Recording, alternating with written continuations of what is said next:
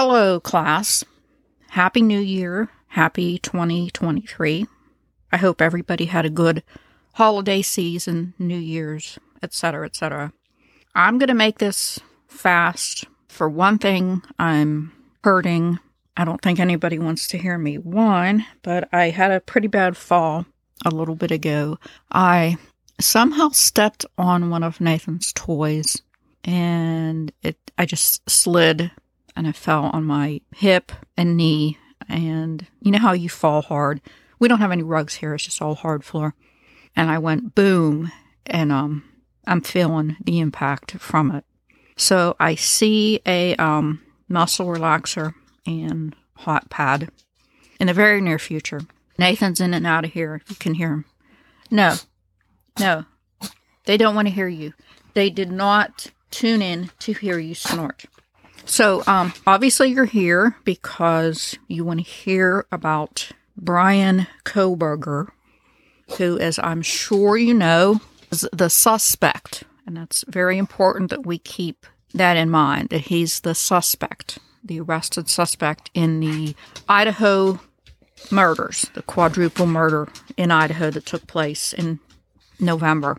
And literally every other podcast and YouTube channel has covered it, and I know I'm going to seem like a hypocrite because I don't know if I think it was the last chat session I did. I literally said that I didn't speculate on cases or talk about things where nobody was convicted yet, but because this case is so popular right now, I feel like I can provide some insight into Bryan Kohberger because I share some similar circumstances to him, and people have been speculating about that. And that would be, obviously, in case you haven't caught on, that I have a PhD in criminal justice, and he was in the PhD in criminology program. And people have heard all kinds of comments like, wow, I bet he was studying to be a serial killer.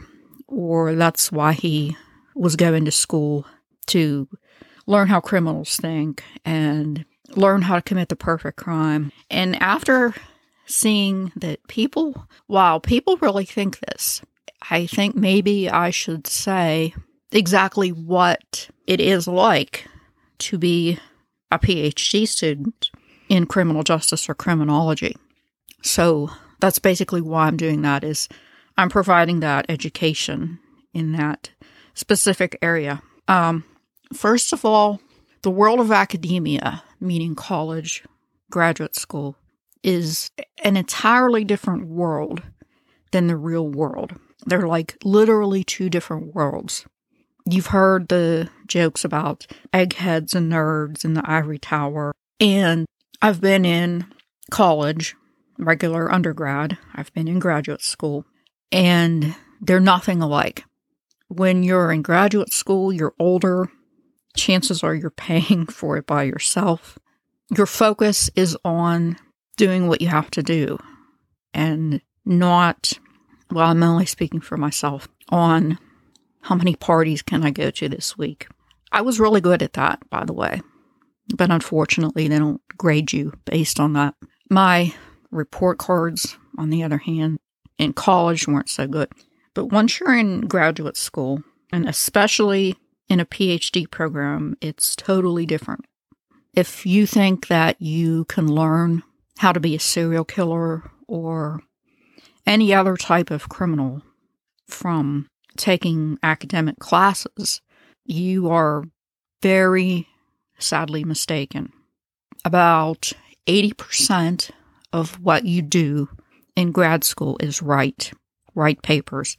Papers and papers and more papers. You churn out papers constantly. You do research. A lot of people, depending on what your school was like, you have to do a master's thesis. I didn't have to do a thesis, but I did have to do a doctoral dissertation. Once you do your dissertation, that's literally your whole life is your dissertation. That's like you eat, sleep, and breathe your dissertation subject. And that, depending on your school, I think it took me about a year to do mine, but it's all consuming. I'll tell you what my graduate school experience was like. After I graduated from college, I went to a school that's near me that had a very good criminology program, was like famous for that. And I took 2 classes. I went full-time, and full-time was 2 classes. We met 2 nights a week. We had classes. So everything is different when you're in grad school. And you didn't have simple homework like, I don't even know what, because, well, probably I didn't do it in college or high school, so I don't know what, but you had to write papers.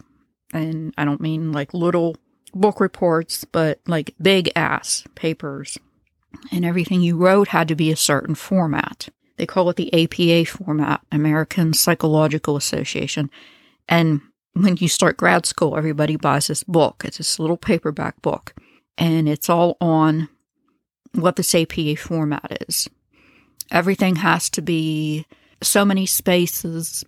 Punctuation is blah, blah, blah. I mean, it's crazy. Everything has to be very specific to this format. And you have to have every paper you write in graduate school, your thesis, your dissertation, everything has to be this format. And anybody who has gone to grad school or has an advanced degree, you will know exactly what I'm talking about. So most of what you do in grad school is write. You're writing papers. You're doing research. You go to the, as we say in Pittsburgh, library, and you get journals. And they would be journals, mainly psychology, criminology, criminal justice, of studies and experiments. And you cite references. That's what my dissertation is.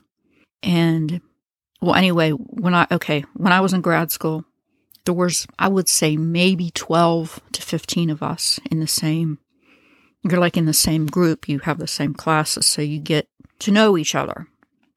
I'm sure at some point we had asked other people, what do you want to do with your degree? What do you want to do when you graduate? What do you, blah, blah, blah, as you usually do.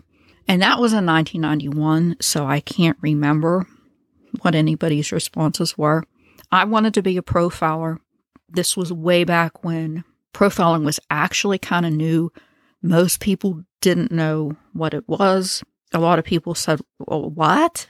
Needless to say, unfortunately, that didn't work out. I ended up being a probation officer. But a lot of the people, like I said, are older.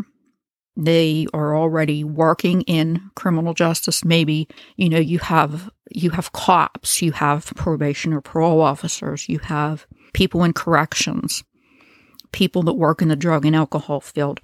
And they know that if they get their master's or maybe even PhD in this field, that they will obviously get more money and they can move up. They can be the director of their drug and alcohol or, sex offender treatment center or whatever it is, or be a boss at the probation and parole office or the police chief or whatever it is. And many people use graduate degrees in criminal justice and criminology as stepping stones to move up in current jobs that they have. Or they want to do research.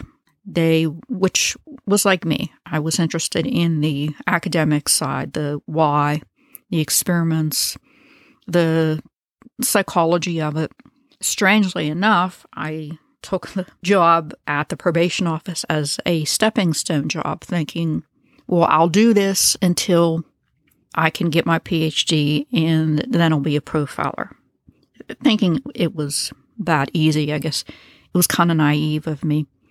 I did eventually get my PhD, but it wasn't from the same grad school that I started. Oh, by the way, I would pretty much guarantee that of all of the people that were in my class or my group of grad school, probably 0 were there to learn how to be a serial killer or even a criminal of any kind. They don't teach you that there. Here's what you learn in grad school. You learn statistics, which everybody hates. I guarantee it's everybody's least favorite class. And that would be, I can't even explain it because, well, I didn't do very good at it. Everything is research-based. You have classes on how to research things and write things. I can't even remember. I had a total of 4 classes, and it's been so long ago. One, we were in like we would sit in a circle and we would talk about stuff. We had to write stuff too. And the other one was taught by a lawyer, and I can't remember. I'm just drawing a blank because it was so long ago. But I can guarantee that none of the classes were how to commit multiple murder. We're going to have a special guest, Dennis Rader, a.k.a. the BTK killer, in today to talk to you about how to commit murder. No, absolutely not. I'll tell you where you do learn how to commit crime, and that's in prison. It's sad, but it's also true that in juvenile, I guess you call it reform houses or whatever they're called, juvenile homes and adult prisons, that's where you learn to do crime. People tend to come out of there smarter at criminal ways. You absolutely do not learn it in grad school. So I feel the need that I had to set that record straight because I hear so many people saying, oh, he was, a criminology student. He must wanted to learn how to be a killer. No, stop saying that. No, that doesn't mean that he was fascinated by this stuff. Maybe too much, but we're talking about 2 totally different kinds of learning. Academic learning, like I said, you learn how to write, you learn how to research, you learn how to teach. A lot of people with advanced degrees go on to be teachers, professors of criminology, criminal justice. As far as how to commit crimes, that's a totally different kind of learning. And that is called street smarts, street learning. That's what you learn in prison or in a juvenile facility, maybe even a drug and alcohol rehab. You absolutely do not learn that in college or graduate school. I got my PhD from a place called Southwest University, and I got it in 1998. Yeah, that would be right. It was in the era between, like, when the internet was new, or it was there, but it wasn't as common as it is today. Nowadays, you can easily go to college or school of pretty much any kind that you want online. Well, this was distance education, meaning it wasn't on the internet yet. It was too early. But what you did was I paid this college, which was in Louisiana. They sent me a book, which, of course, were exorbitantly priced. And the things I studied were, I took a class in corrections. I did get to pick them to some degree. They said some of them were required and some of them I could pick. I picked the corrections one. I picked personality disorders. One was on crime scene, like fingerprints and stuff like that, kind of like CSI stuff. Only this was before the show CSI. And they gave you your assignments. You had to type all this stuff and mail it back.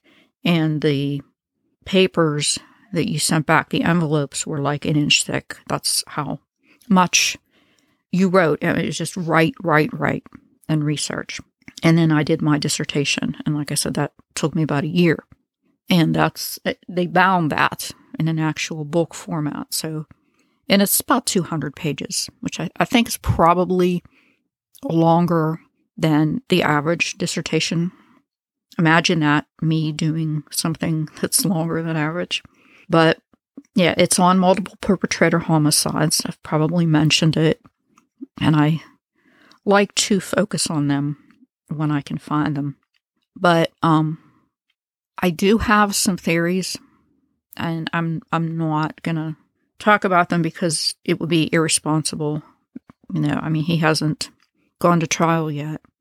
I share ideas with Nathan because, well, he's there, and I talk out loud a lot when I'm putting together a case. I practice what I'm going to say, and I think aloud, and he just happened to be there. So I heard about this Kohberger character was arrested, and I immediately had a theory, and I said it out loud to Nathan. And I mentioned Dr. Grande before, Dr. Todd Grande on YouTube. Well, it turned out he had a video out, like, right away, and I'm like, oh, I have to see what he says. He said the exact same thing that I said. That's all I'll say on that topic. So what I did, in case you haven't figured out, I kind of threw you a bone without, like, doing it outright, and I'll do another one for you. Is anybody familiar, raise your hand if you are, with the case of James Holmes? That is the guy who committed a mass shooting at the theater in Aurora, Colorado. I read a really good book on him. I don't know if I'll cover him or not. He was a PhD student in neuroscience. He was brilliant. And he was extremely socially awkward and bizarre to the point where he didn't fit in. He didn't know how to act. A lot of people suggested that he might also be autistic, along with other legitimate mental illnesses. But it turns out that he said he always knew there was something wrong with him. He wasn't right in the head. And he went to this neuroscience program in an attempt to find out what was wrong with him. He's like, I know, my brain's not right. I'm just not right somehow. And I wish I knew what was wrong with me. So maybe if I study this topic, I'll be able to figure it out. I have a hunch that a lot of people who study psychology, and yeah, okay, maybe, maybe some of it was me, because there certainly are a lot of things wrong with me. I'm not going to pretend that whenever I read books about psychology or listened to lectures, that I wasn't looking for an answer on what explains my behavior. And sadly, I never really found one. But people do that. That's all I'm going to say about that. You can draw your own conclusions. But I'm working on the first case for season 3. I think that Ian's are going to enjoy it, or enjoy the learning about it, or the theories I'm giving you, and the psychology that I'm going to provide about this. It's a serial killer. So I hope this maybe answers some people's questions, or puts to rest some myths that people have, or whatever. I hope you found it interesting. Oh, it's my birthday next Friday, the 13th. And if you'd like to give me a birthday present, you can give me a 5-star review on Spotify or whatever, Apple, whatever platform you can. That really helps me a lot. Okay, so I will see you in 2 weeks. Class dismissed.